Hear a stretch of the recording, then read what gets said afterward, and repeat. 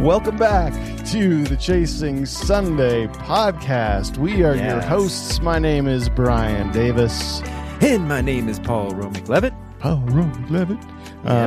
And we have an excellent episode for you with an old friend. And it's weird to say that because he was actually he was one of our college professors at CCU. And so I don't think I've ever had a teacher or a professor that I would be able to go back and say like, oh yeah, he is now my friend. Yeah. And that feels strange, but also really good. He's always been just a huge encouragement to both of us through various stages of our lives, and he just wrote a new book that is out and available on Amazon and available directly from him as well. And we'll give you all those links later in the episode. We'll also post them in the description, so that you can find out all that you want to know about Mark Dorn and his wonderful book. And but let me tell you a little bit about Mark. He sorry, let me just choke on my own spit for a second. That's extra. That's extra, yes. So this is going to be part of the premium content. Yeah, we like the value adds. That's right. You want to hear Brian choke on his own spit? You're going to have to pay. If you're into that, it's a fans only. It's a fans only page of Brian. There's digestive sounds. This might get edited out. Let me tell you a little bit about Mark. He is a professor of music at Colorado Christian University in Lakewood, Colorado. He's a private practice counselor as well. In his work at CCU, he leads the symphonic band and the jazz ensemble. He teaches trumpet lessons. This guy is a monster on the trumpet. Just phenomenal trumpet player. Yeah. He's actively involved in the mentoring of undergrad students there at CCU. He also is a freelance musician and a conductor, and is most recently an author. With a long-time investment in discipleship and counseling, his curiosity about how knowing God can lead to a personal transformation has propelled him into counseling, writing, and a lot of musing about the journey. So he's married to Jill. He's got 4 grown children, 1 newborn with his wife, which is baffling to me, and then 10 grandchildren. And he and Jill live in Morrison, Colorado, and he loves going on adventures in the mountains. So that's Mark in a nutshell. But there's so much more to this wonderful, wonderful man. And anything that you would like to add, Paul? I don't want to say too much, and then of course I'll say so much. But I do want to get right into the conversation because we go down into it, into what in particular like grief, struggle, suffering looks like in the journey, how we contextualize that within our life of faith. So that I'm excited. So I'm excited to just kind of jump right in. Yep. And so here we go with Mark Dorn. Welcome, Mark. So glad to have you on the Chasing Sunday podcast. We've been looking forward to this for a while, and of course we've known, both Brian and I have known you for years. Long time. But I feel like though there's so much of it that you always had this. What is the word? It's just kind of like the holiness of a professor. You know, you're very set apart. You know, you're very outside of, which was absolutely necessary and important when we were students. But it's hard when you grow up. Did you have that experience too with your professors? Was it hard to break that barrier to us? Like, okay, wait, now I can actually call him by his first name. Now we're sort of like, we can maybe even be peers kind of thing. It was hard. My trumpet teacher in college, I could never call him Charlie. It was always Mr. Gorham. Yeah. Even until he died just a few years ago. So definitely that was the case. And I think that's fine. There were my college band director actually retired. Ray Kramer is his name. He retired from Indiana University and moved to Colorado Springs. And so he's become kind of a senior member of the band directing community that I'm a part of here in Colorado. And that's been an easier one because I've seen him kind of continuously in the profession.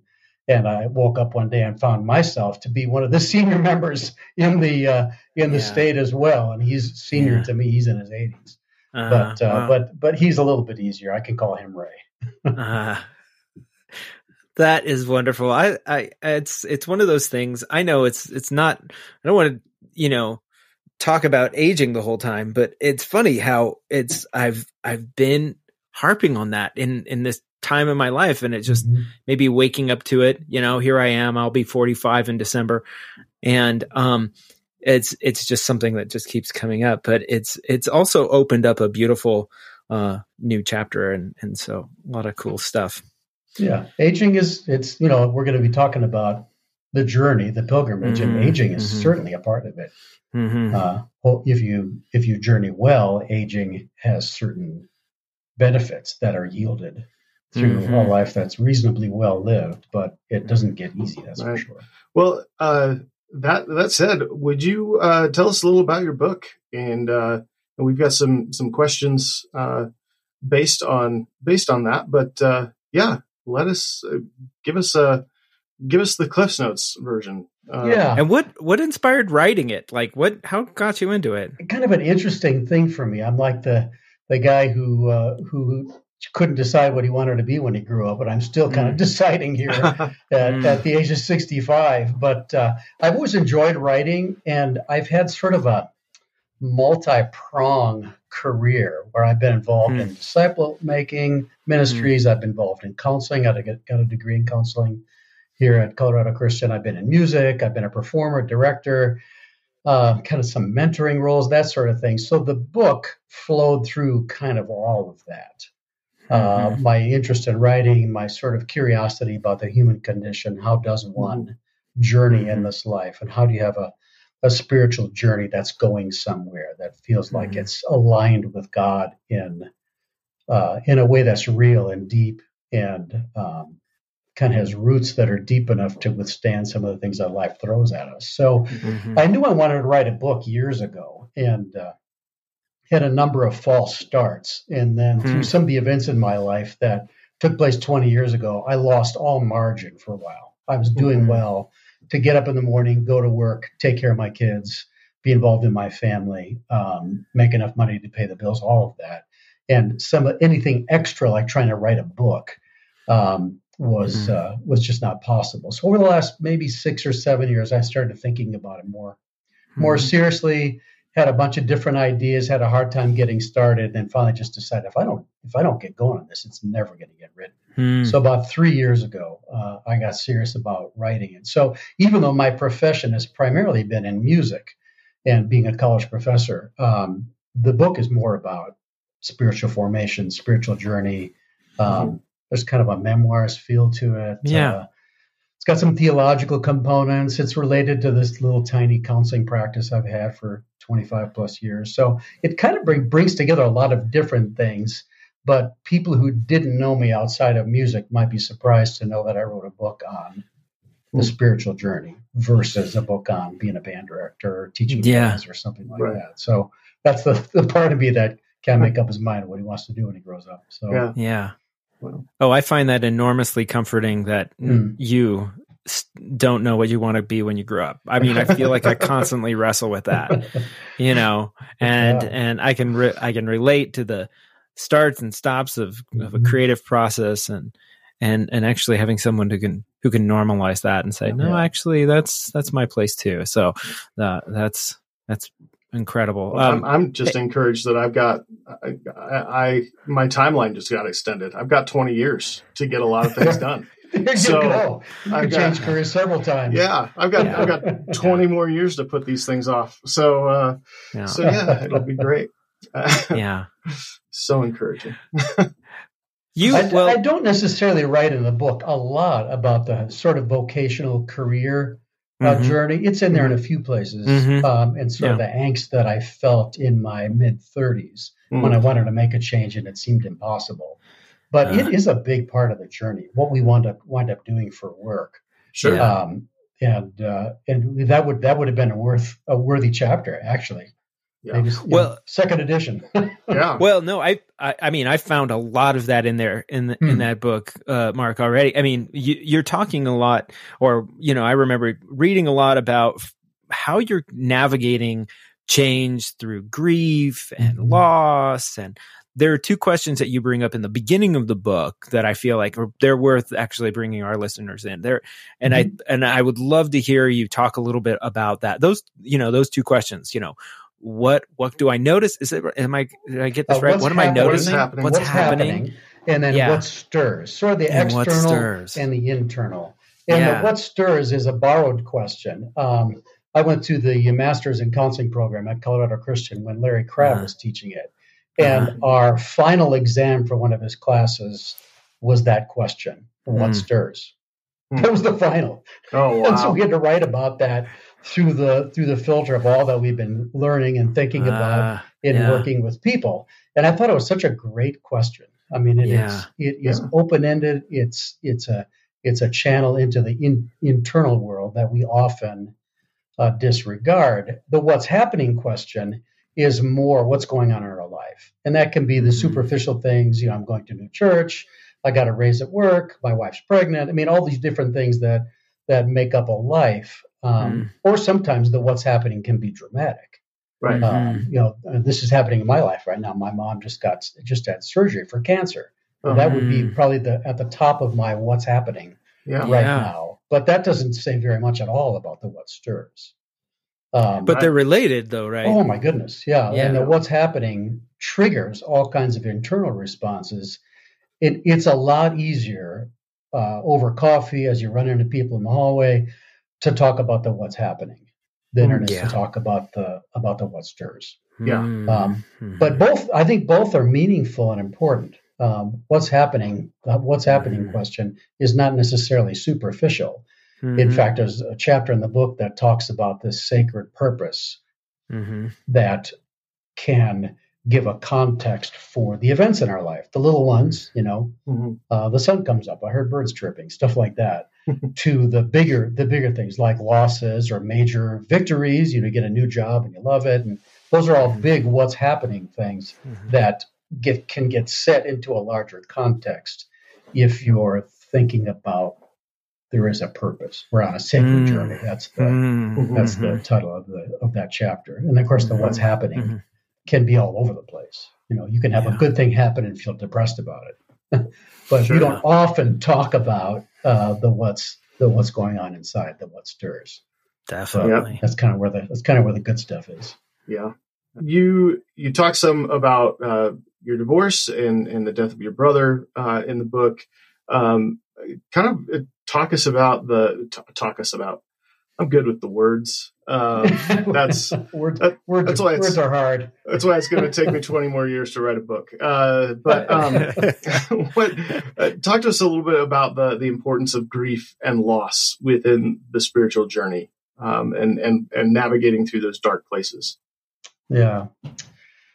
Well, first of all, I think they're unavoidable. And so this is a part of our life that we're just going to have. We're going to have losses, setbacks, disappointments. If you live long enough, you're going to have some whoppers, some big ones. You lose your parents, you lose a friend. I lost my brother in 2004. But the fact that they're common and that they're going to be there doesn't necessarily mean that we enter into those spaces in a way that kind of nudges us down the road on the journey. The psalm that I referenced at the beginning of the book is Psalm 84:5. It talks about going through the valley of Baca. That pilgrims go through the valley of Baca, and Baca means they're weeping or sorrow. We go through the valley of weeping. So it seems like it is unavoidable. And for those of us that are Christ followers, he's the man of sorrows. He's acquainted with grief.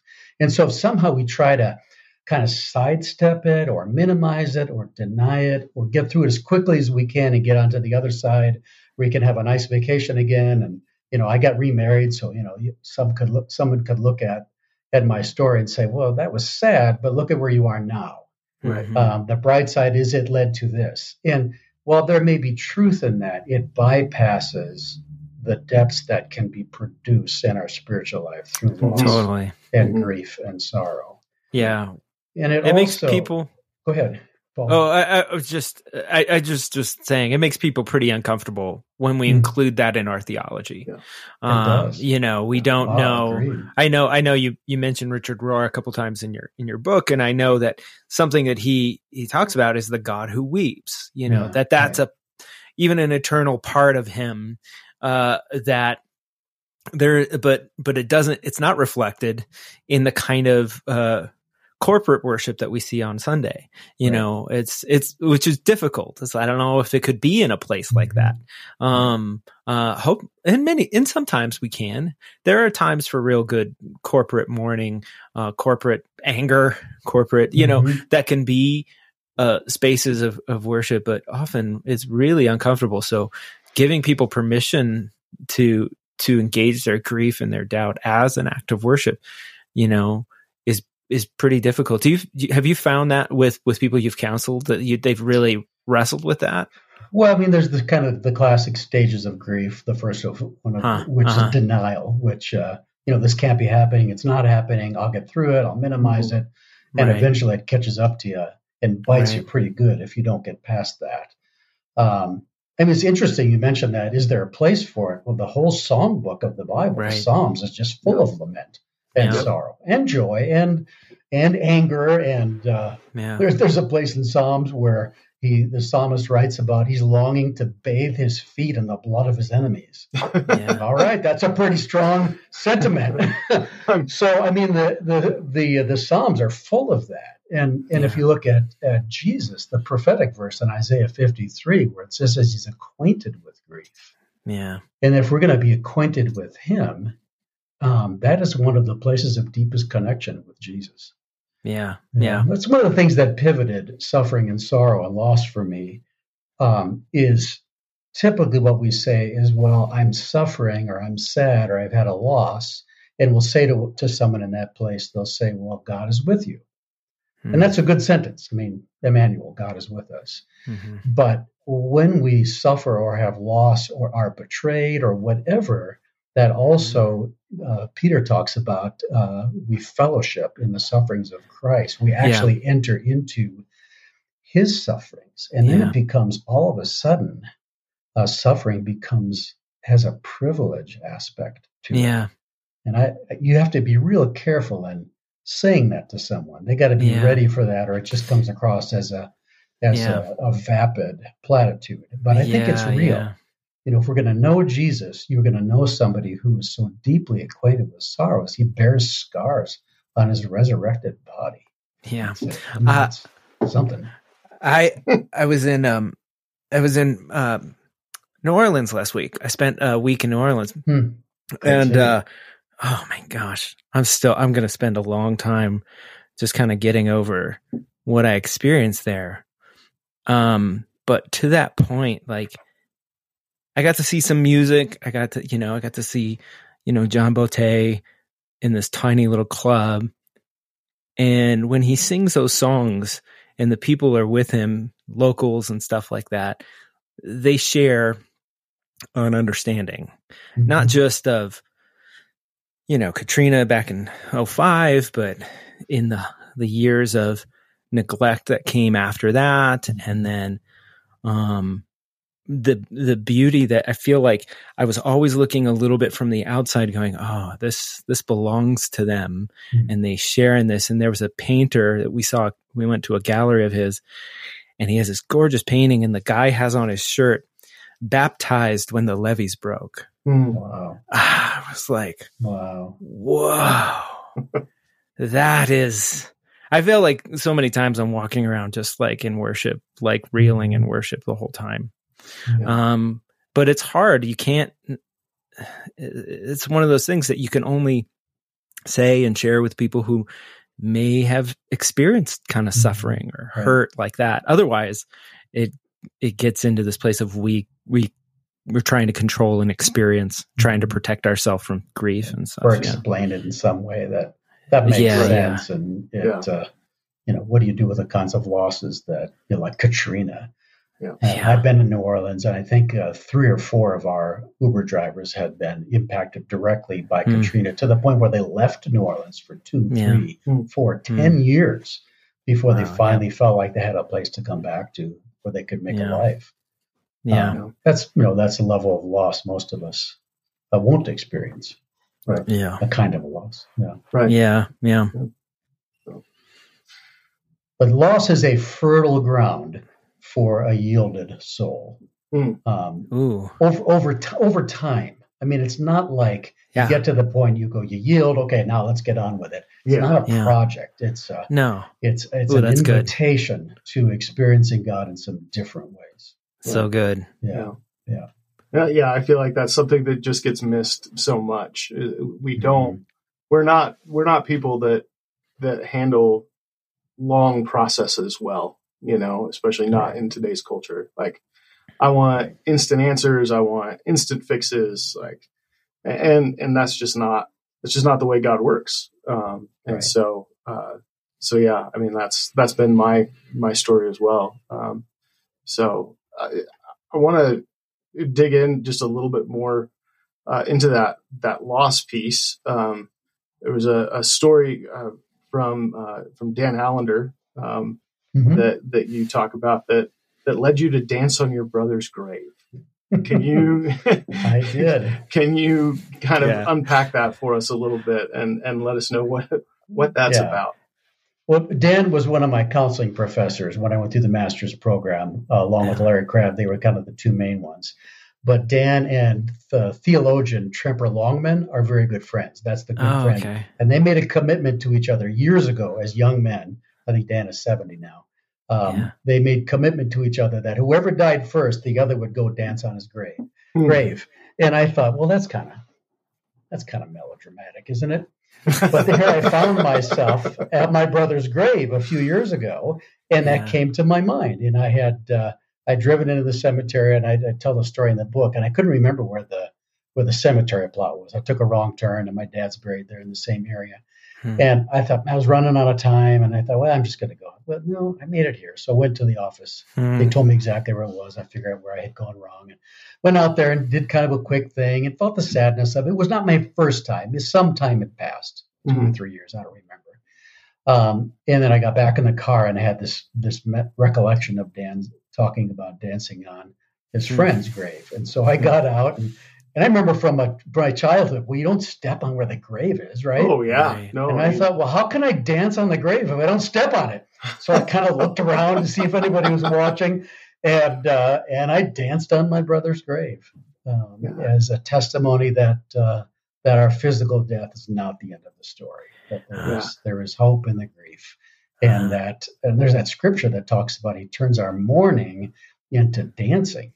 It doesn't say it turns mourning into happiness, but mourning into dancing. So I thought, well, here we go. Let's try. So, I don't know if anybody saw me, but I did indeed do that. That's a pretty funny story. You guys, you've known me for a long time. I'm a pretty cautious person by nature. I try to keep things under control. I'm out there dancing on my brother's grave. But it was very meaningful because I had other times at the grave where I was so consumed with grief, it felt like I was vomiting. I was so devastated by it. He was also a musician, so I could hardly turn around for about a year without something happening in my daily work life as a music teacher and as a performer that didn't remind me of my brother. His musical opinion mattered to me more than anybody. Wow. And so I was just wrecked by his death at 44. He was 44. So anyway, by the time I got to that day, I was ready for some of that mourning to be turned into dancing. Yeah, I bet. We may have covered this, and I'm blanking on it. So let me know if I'm covering old ground here. But throughout all of these things, like especially some of these bigger losses and things like that, you were teaching, you were leading, you were you were directing a wind ensemble. You were giving lessons. Like you were doing all these things. Like how did those losses affect your leadership? And when did you find that it was appropriate to be able to sort of share that with the people you were leading, not necessarily as, an excuse or anything like that, but as an opportunity to maybe invite them into the process if they, if you felt safe in those spaces? How did that affect and impact? And I don't want to say how did you use it in your leadership, because that sounds manipulative, but how did it impact the way that you led during that season of your life? Oh boy. It's a long time ago. It was over 20 years ago we're talking about. So trying to kind of recall. You guys both know Alan Shantz. He was the dean of the School of Music at the time and my boss. And when my divorce happened, it pretty much undid me for a period of time. And I went in and talked with him and I said, hey, should I take a leave? I don't know if I can do this right now. Right. And he was very gracious. He says, I don't want you to take a leave, but if you need to take a day or an afternoon or whatever, just do it. Hmm. And knowing that I had that a little bit of space to take if I needed it, I don't think I ever took it. I don't think I ever didn't show up for a rehearsal or a class or a lesson. My preparation was pretty awful sometimes because I just didn't have either time or energy. So I was kind of phoning in some things. But having the work and having the time with people was helpful to me for the most part, because I still had purpose. And I was also dealing with 4 young kids, pretty young kids. Right. And they really were leaning on me in some all new ways. Mm-hmm. And so there was a sense of I had, maybe a cup full of breadcrumbs to offer, but I wanted to still offer those as best as I could in whatever contexts I still found myself in, as a dad, as a professor, as a musician. And it was a good thing for me. We had a pretty good community here of peers that supported me, that I never felt very tempted to rely on my students for support. I had pretty clear in my head I was there for them, not the other way around. Now, sometimes, college students can be remarkably insightful, wise, and mature. And I had some students really read between the lines and come alongside and give me some pretty precious sentences along the way. But most of that came from my peers at the college. I was mentored by Larry Crabb during that time, and that was just so valuable. And I had a very good relationship with someone you both know, Sana McCarthy, and she was I had 4 or 5 true lifelines that got me through. So there were times where I felt like, what am I doing here? I'm a mess. I felt dark. I was struggling with things I hadn't struggled with in the same way before. Yeah. And I just wondered, is it time for me to do something else? And that just never was the direction anybody encouraged me to go. The people who were really up to speed with how badly I was doing at times were encouraging me to just put one foot in front of another. One of my favorite times with Larry, we had these very serious conversations during these years of trying to. He loved The Great Divorce by C.S. Lewis, where it talks about being solid. He says, Mark, this is an opportunity for you to become solid in ways that you wouldn't have without the suffering of this time. Wow. But there was after one of our meetings, he said, whatever you do tonight, be sure it's funny. Go do something that just makes you laugh. So I went to Barnes & Noble and I read through Far Side cartoon books and Calvin and Hobbes. And I just camped out in that part of the bookstore for about an hour. And went home feeling so light that he was able to zoom me out a little bit from the sorrows that were there, and be able to laugh and be fully alive, not just to my sorrow. Yeah. So. What great advice! Oh, such great advice. Yeah. Well, because of humor, it really makes you forget yourself. Yeah, it helps turn off that part of the brain. So sometimes we laugh when we cry. Tears run down our face. Oh, yeah. I think they're related. I do too. Yeah. Wow. Yeah. Wow. So. That's amazing. I was just thinking about what's so beautiful about the conversations we get to have on this show is that we have other people who are saying, you're not alone. Yeah. There's somebody who's had your exact experience. Right. I'm feeling this. I feel this often with other people where I'm going hey, how do you do what you do? How have you done what you've done? And then they let us, they pull back the curtain a bit, and they realize, and they tell us, actually, it was one foot in front of the other sometimes. Yeah. And I was the one thinking I couldn't take another step. And I was the one who needed somebody to say, like, we've got you, or you're not as bad as you think you are, and that kind of stuff. If we just make each other feel like we're less alone, we've done something. Yes. So thank you. That's perfect. That's beautiful. Yeah. Thanks for sharing all of that. Well, when you're struggling, and especially if you have any struggles with addictions or depression or anything like that, you can start to feel so dark inside that it's hard to imagine that there's any light coming off of you at all. And I had people who would say to me, "So the life of Christ just emanates from you." I'm like, what? But there were people that I knew well enough; it was hard for me to dismiss them. Right. Sana was one of those people for me, Sure. where she was able to see that in me and articulate it in a way that I couldn't dismiss.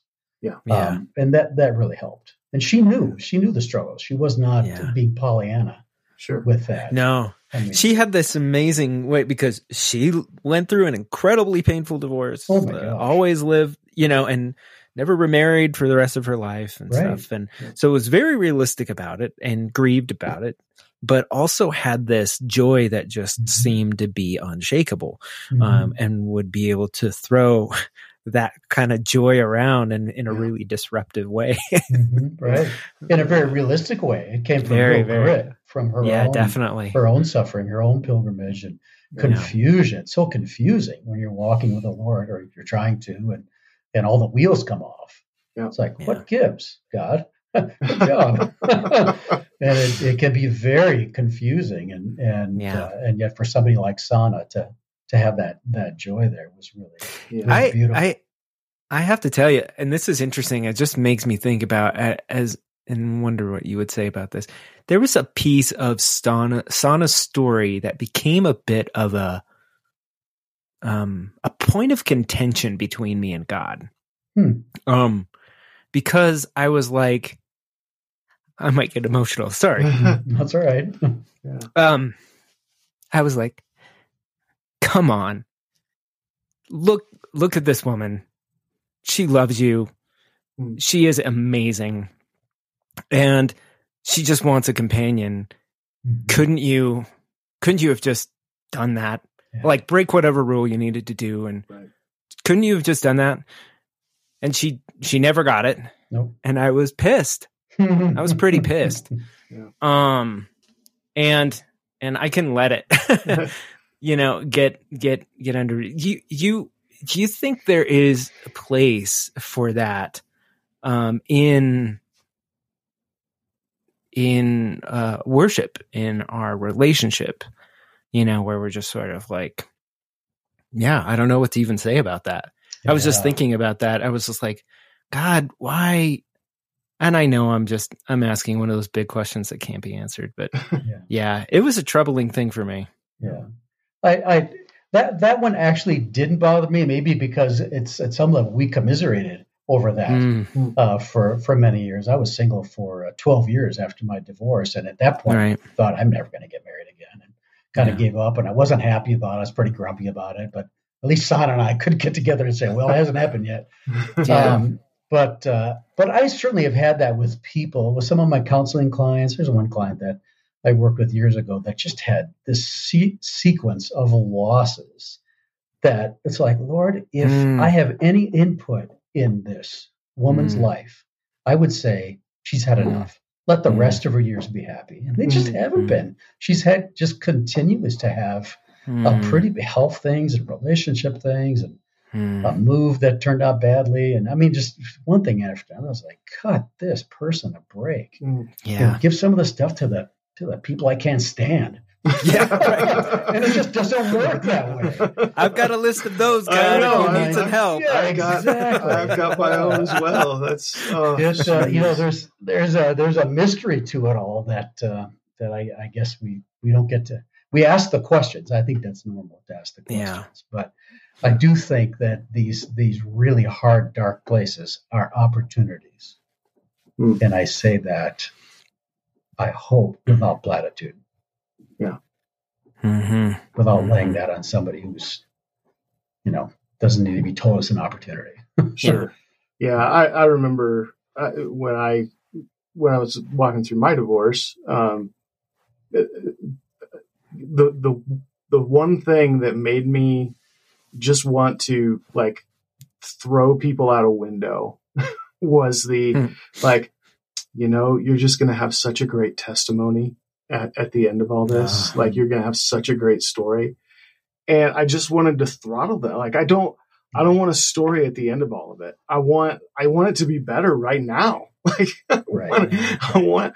I just want some relief, like you guys were saying, like, can't you just take your foot off my neck for like 5 seconds, let me breathe, and sometimes that's not the way that it is. And so I think that we as people who have walked through the darkness, like, I feel like the church needs people like us, to be able to say, like, yes, I know that this sucks, and I'm not going to tell you something otherwise.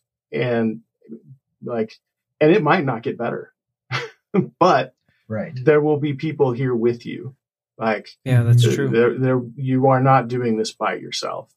And I think that's in my mind and in my heart, that's priceless. And I'm looking at 2 other people who did that with me as well. And I could also share my own stories about things that Sana said to me during that time. Like, so to have a community around you of people who aren't going to, for lack of a better term, they're not going to bullshit you about how hard it is. They're just going to look at you and say, I know, but I'm here. Yeah. So that's probably one of those priceless gifts you can give somebody who's walking through suffering and darkness. So yeah.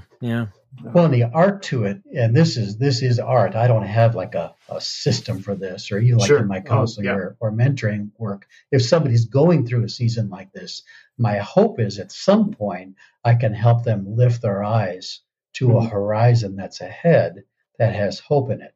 Yeah. But if you go there too soon or too simplistically, you do harm. Yeah. Yeah. And that's actually one of the questions I wanted to bring up, and you bring this up in your book, is how hope can be a bit dangerous, how, and I would like you to speak more about that. Like, what do you mean when you're like, how do you get people, why is hope too soon a problem? Mm-hmm. Well, I don't think it's ever too soon, but it depends how that hope is cast. Okay. When I was in my most difficult times, and I'm going back right now, I'm thinking about the divorce more than the loss of my brother. Although I want to say something about the loss of my brother as well, but to have somebody point me to something. Larry said to me once, he says, "You are not put on this earth to be married to your wife." I said, "What do you mean by that? Because it feels like I am." And he says, "No, it's got to be bigger than that. There's got to be something bigger than that, because that can go away, as you are seeing." Yeah. And so that was he kind of lifted my eyes a little bit in a way that didn't to make me mad or want to, like you said, Brian, want to throttle them, or don't throw those platitudes at me. I talk in the book about a lesser loss that was still pretty traumatic. We lost our house for 8 months 3 years ago when our plumbing failed. Our whole house flooded. And that was an outpouring, no pun intended, of water. That was an outpouring of platitudes. The silver lining is you'll get a remodeled house. Insurance will pay for it. Won't it be great? And I was grieving. That was my home. Yeah. Happened right before school started. The place smelled bad. I mean, it was a mess. Not on the same order as some of these bigger losses like divorce and losing my brother, but it was traumatic. Yeah. And people were so quick to go to the silver lining to, I just know God has something better for you. And maybe. What if the house blows up? I don't know. but that's, a house is not something to put your hope in. I mean, it sounds stupid to even say it, right? Right. Neither is another person or a marriage or a relationship or a career or even a certain church. kind of, a church. Oh my goodness. Or even certain kind of faith walk. I mean, it really, if we as friends and mentors and peers can help somebody see the horizon, that there is something coming. It says that that hope does not disappoint. It says in Romans 5. It's like, really? There's something that doesn't disappoint. Larry was continually calling me to. He says, whatever happens, you have your relationship with Christ. You have that is something that's not conquerable. It's not extinguishable. Never will I leave you. Never will I forsake you. And even though there were times it was like, well, I'm not sure I even want you here right now. You're doing such a poor job of running the universe, especially in my life. But I think even those kinds of words, that's very psalm-like language. Yeah, right. To talk like that, those are relational words. We're having a fight, right? Right. Yeah. Tell them to buzz off. Leave me alone. You're doing a terrible job. Give me something fun. I'm going to have a piece of pizza. Leave me alone. Right. I'm going to binge watch on Netflix and leave me alone. And I think for somebody, I talk quite a bit in the book about the new covenant. That the new covenant is it's not like a way of life where you kind of find a guidebook, but it's actually like the life of Christ in us. There's a capacity in us for Jesus to live, and underneath all of the confusion and cynicism and anger, there is that still small voice that is literally the presence of Christ by his Spirit. And that is awfully hard to completely extinguish. I found it to be. I tried.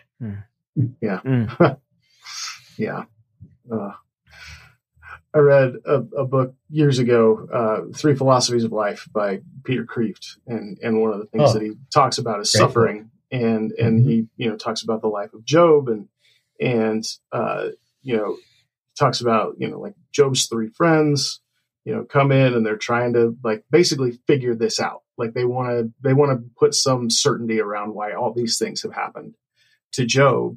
And, and then Job just goes off on God, and the point that Kreeft makes is that's the kind of relationship that Job's friends had with God was basically like a polite non-marriage. They were just we'll just stay close enough so that, we can say that we have a relationship, but we're never going to actually get into it. Like Job's relationship, the kind of relationship that God said, Job's my friend. I'm going to call them my friend. Their kind of relationship is the one that stays and throws the dishes. I always remember that line. Love it. And that's the kind of thing that that's, we talked a lot in this season about this idea of living life with God, like a with God life. And that's what it is sometimes. Sometimes it's throwing the dishes, and it's swinging your fist in the air and having it out. But it doesn't mean that I love God any less. It doesn't mean that God loves me any less. This is just, this is how we need to express this part of our relationship right now. So, anyway. That's good. I like that. Throw the dishes. Yeah. So, you write that the gospel opens us up to ministry, not management.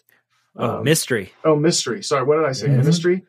The gospel opens us up to ministry. Oh man, that's my problem. Yeah, that's the gospel is opened me up to ministry. Oh, no. It's not good news. It's not good news. The gospel opens us up to mystery, not management. Can you explain that to us and to our listeners? I love that statement. It is. By It's the a way, great statement. I just want you to talk about it. You said that one to me in the email about possible questions tonight. I had to go look it up in the book. It's I said that. Did I say? Yeah. but it's a short little thing. There's chapter 10 is about the gospel as our compass in the journey. Yeah. You can hyper romanticize the journey. We're just out there. We're in the wind. It's hard. It's confusing. Me and God, all that. But if the gospel somehow isn't our compass, isn't at the core, our inner compass, that to start with on this journey and throughout the journey and till the day we die, what's most important isn't that we're getting things right, but that we're forgiven and that Christ got it right. Mm-hmm. And so, if that's true, I think what I was trying to get at, well, I'll just read this from the book. It says, as we journey, there are more questions than answers. Again, no manual. While there are certainly principles and wisdom to excavate from Scripture to deploy in our lives, much of life is seemingly random. The gospel, the knowledge of God's unremitting, undeserved love and grace, invites us to enter by faith and trust into areas where understanding eludes us and our own ability to somehow manage has collapsed. So I think there's something underneath that, because haven't we all had that? You got a situation at work or at a friendship or with your kids or whatever, where it's kind of collapsing. It's a mess, and there's not a solution to it. And the gospel calls us back to who we belong to, and that we're forgiven, and that we can enter into those relationships and those arenas without having answers. And I think that's what I mean by mystery versus management. We don't like that.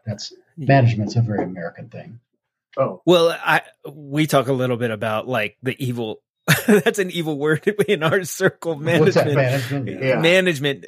And it's mostly because, I think one of the human conditions is we hate not being in control.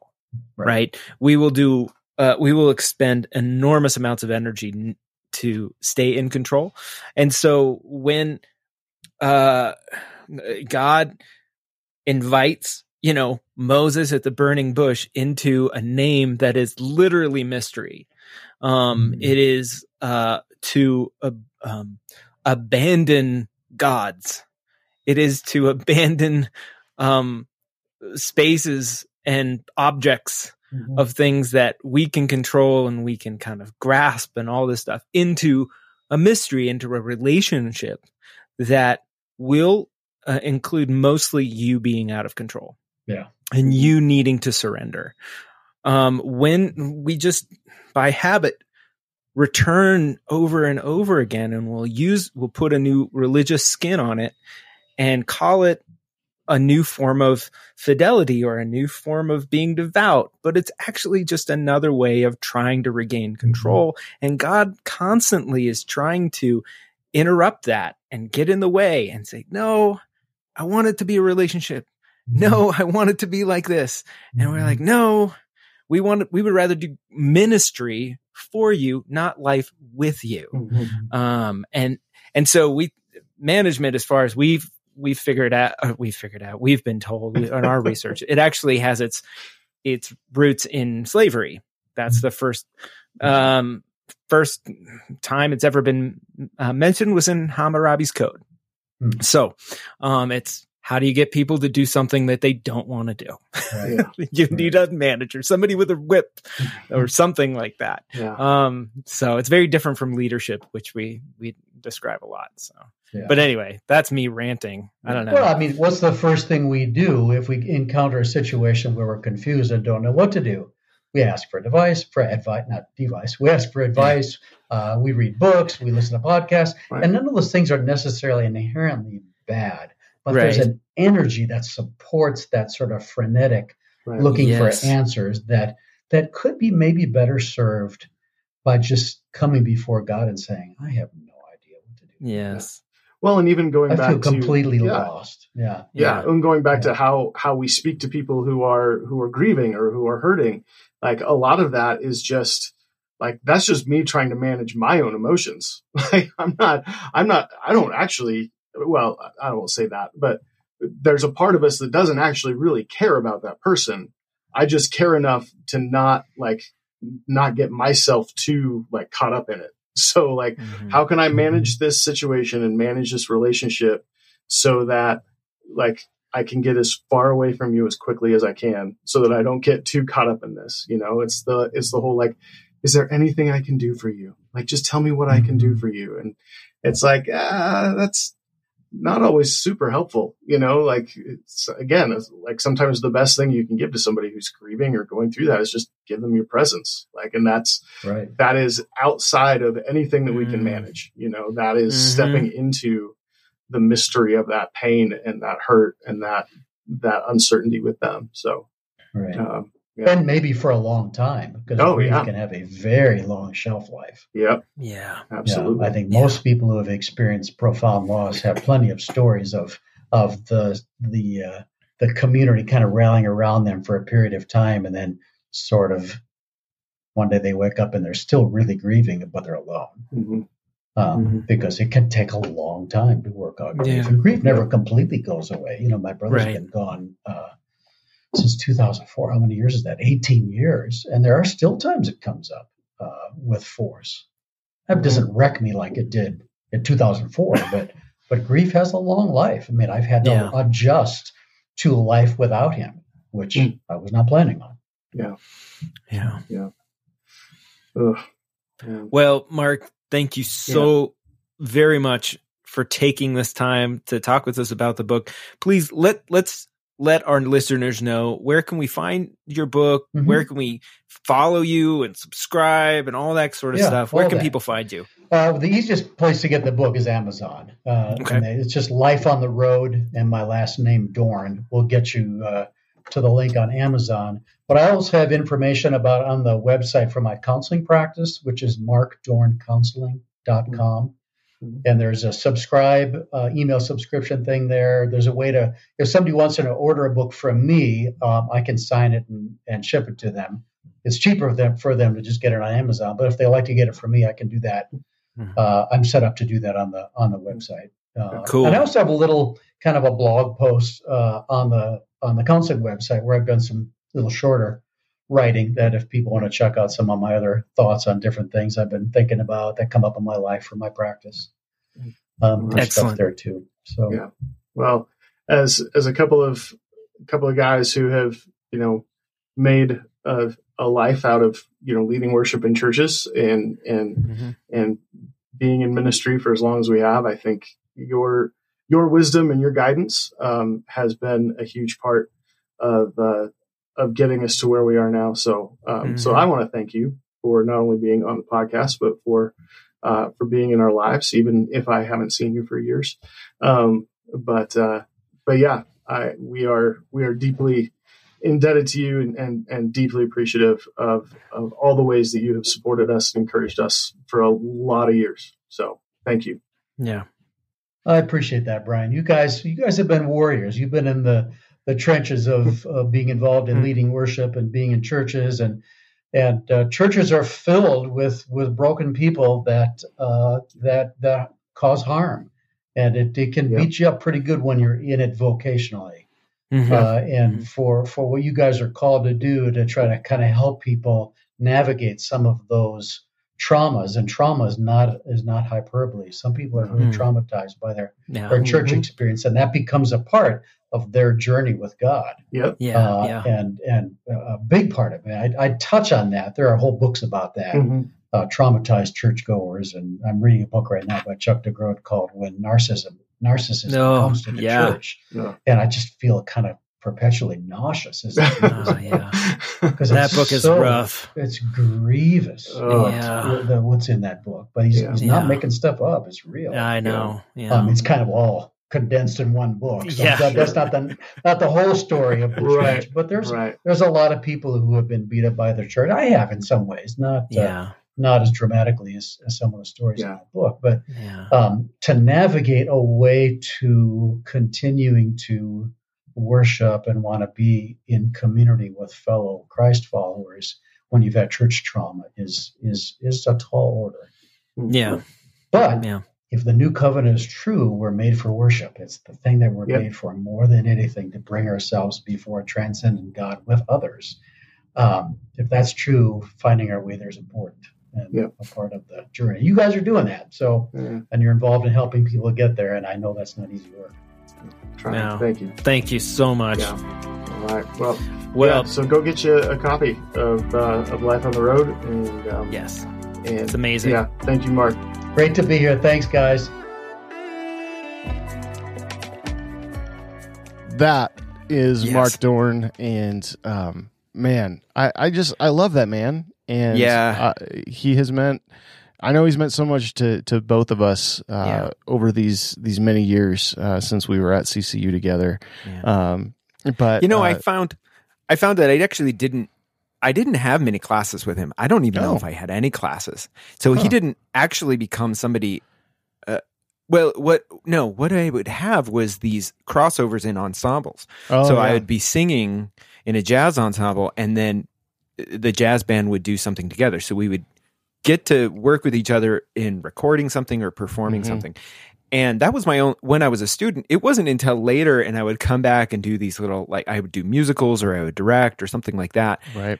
And then we'd hit up these conversations, and we'd start to realize, wow, we have this similarity, or we see things. And I've always just been inspired by how he continued to grow creatively and think outside of just what I understood as like, oh, you were a music professor. And he was much bigger than that. He was much, I mean, with counseling and everything. And then, of course, the book really demonstrates that in a major way.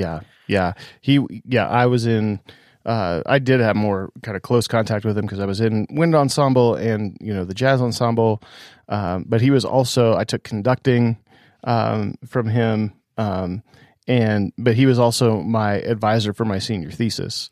And so he was kind of there every step of the way to kind of help me just think more critically about worship and ministry and all of that kind of stuff. And so to see all of that sort of, kind of boiled down and synthesized in this book, it's not necessarily a book about worship. But I think for worship leaders, this should be a must read, simply because, especially a lot of the stuff that he talks about in terms of, sorrow and kind of sitting in those difficult moments. Those are things that we don't, as worship leaders, we always want to, we feel like our job is to sort of, we're sort of the high happy point of the service, do the upbeat songs and do the, make sure that it doesn't get too deep or too dark or anything like that. And so a lot of times, that's how we live our lives. We don't allow ourselves to sit in sorrow or in lament or in grief. But that is a necessary part of the Christian journey. And it makes us, not only does it make us, deeper and more complete as people, but it also can give us a richer experience with God in our personal worship, but also a richer experience with God in our corporate worship. And so, don't gloss over those things that hit you in life that become really heavy or really dark. I think that's it's a necessary, unfortunately necessary part of our journey through this life with God. Yeah, I mean, I dig anyone who is actually talking about something that's inevitable in our spiritual relationships that was sort of like avoided in other generations or traditionally throughout Christianity, which is just sort of like we don't look at the dark stuff, we don't talk about doubts, we don't talk about anger, we focus on, and there's a lot to be said. We focus on a lot of positivity. We focus on a lot of things that are good, and we draw our attention to all that stuff. Not a bad way to go through life. At the same time, if it's done at the expense of reality, it's a bad thing. I think you and I were talking a little bit off mic beforehand that we're always a little bit suspicious of anybody who is overly happy, or overly especially in their spiritual, the way they talk about their spiritual relationship. I almost think about it when I meet young newly marrieds or people in their sort of honeymoon phase or early in their relationship, and they're like, "Oh, we never fight. We seem like," I was like, well, I always want to say, "Yeah, well, work on that," because that's going to blow up. I mean, it's just inevitable. This is the way human beings are made. They're either going to come in in relationships, like a relationship with God. If you're really honest, if you're really doing it, you're going to have anger. You're going to have fear. You're going to have sadness. If you don't, then you're not truly investing everything in you. You're afraid to share some peace. So I think that's what he's, and I think in Mark's story, especially with the loss of his brother, Like he holds that tension so well, even in the image of dancing on his grave. Yeah. And that to me like embodies this. It's like both like what Buechner says about having this sort of bright sadness. It's this both and thing happening at the same time, where if you're kind of in an early stage of spiritual maturity, you feel like that might even be blasphemous or whatever. And you get further in, you realize, oh no, there's nuance, there's complexity to this that's beautiful. Well, and I'll leave that there. I was going to say something, but it's not relevant. It would just be me trying to talk about cool things that I've read, and I don't need to do that. I don't need to prove myself to you, Paul. Well, it's clear that I think I need to prove myself all the time. Well, no, you say it as out of an overflow of knowledge and experience. Me, I'm just trying to mask deep insecurity. Anyway, Well. Should we go into that? So let's. I'm going to just lean back here and let you be my psychologist for a little bit. We mentioned we'll let you know about where you can find Mark's book, Life on the Road. You can just go to Amazon and search Mark Dorn, MarkDorn, or search Life on the Road, and those things will pop up. You can also reach out to him directly through his website, which I wrote down somewhere and I'm not finding it and not remembering it. Well, we'll put it in the show notes. Yeah, we'll put it in the show notes. So you can go to his website. You can actually request an autographed copy of his book, and which he will gladly provide to you. So grab a copy of the book. Be encouraged. Just know that even the dark and sad parts of your journey are not they're not final, and they don't have to necessarily define you, but it does. You do need to sit in those spaces with God and with others as well. So hope you enjoyed this episode with Mark. Paul, what do we need to let people know about that's going on with Torn Curtain and the Green Room and all that kind of stuff? Just want to let you know, you've heard us talk about this, but if you are looking to grow as a worship leader, it's not going to happen by listening to a podcast, not going to happen by just reading another book. Change really happens in community. And that's what we do with the Green Room. It's a year-long coaching platform in which you are in an intentional community, meeting twice a month with other worship leaders, other leaders, and it's a safe space to go through your struggles. It's a safe space to work out and learn practical things that can help you grow healthier in your professional life, family life, emotional life. We go through these 4 categories of heart, soul, mind, and strength. And we break that into different quarters. So if you're interested, you want to learn more about it, go to greenroomleaders.com and check out what we've got there. Sign up. We've got a groups meeting right now, but we'll have more meeting in the beginning of the new year. Would love to have you as part of that. And if you love the Chasing Sunday podcast, please review us, especially on Apple Podcasts. That really helps. And like us and share us with your friends. Just those little things. I know it takes, we're all busy, but just that little bit, those few minutes that it takes to just write a sentence or two helps us a huge amount. Yep. And, we're not trying to, trick the algorithms or anything like that. The goal really is, we want other people to experience, hearing people like Mark and a lot of the other guests that we've had this season. It's less about, trying to make Paul and Brian or the Chasing Sunday podcast, this huge behemoth or anything like that.